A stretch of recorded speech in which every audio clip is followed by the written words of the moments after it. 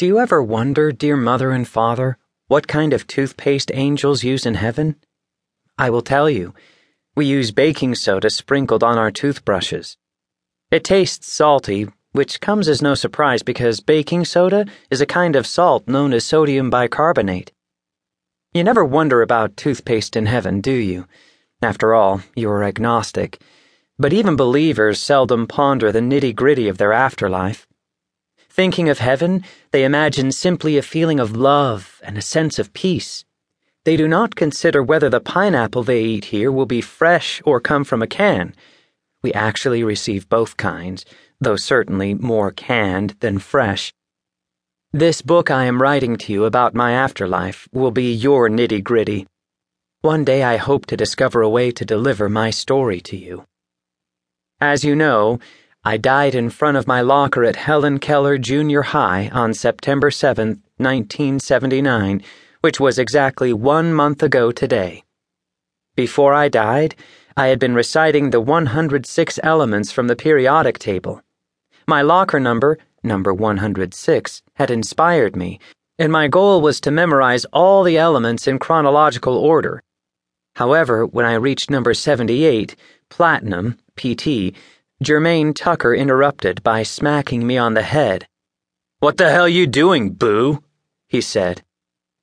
I told you once that my classmates called me Boo on account of my ghostly pale skin and my staticky whitish blonde hair that stands on end. Some of them considered me an albino, but of course I am not. A true albino has dark red or almost purplish eyes, whereas mine are light blue. Boo, how ironic, you might say, because now our son is a ghost. You would be mistaken, of course, because this is not true irony. Irony would be if Jermaine Tucker had said, "Wow, Boo, I truly respect and admire you for memorizing the periodic table." Respect and admiration are the opposite of the feelings I aroused in Jermaine and, for that matter, in most of my classmates. Did you realize I was a pariah? If you did not, I am sorry I never made this clear, but I did not want you fretting about something you could in no way control.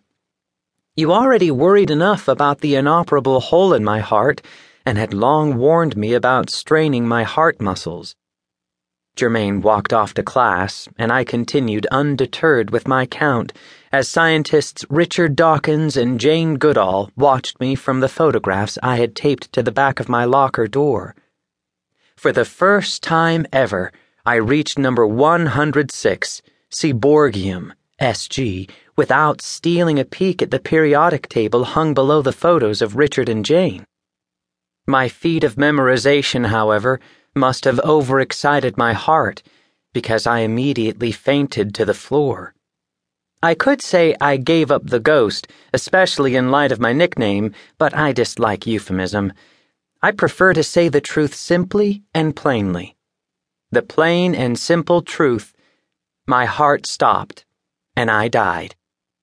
How much time passed between my heart's final chug in the school hallway and my eyes opening in the hereafter, I cannot say.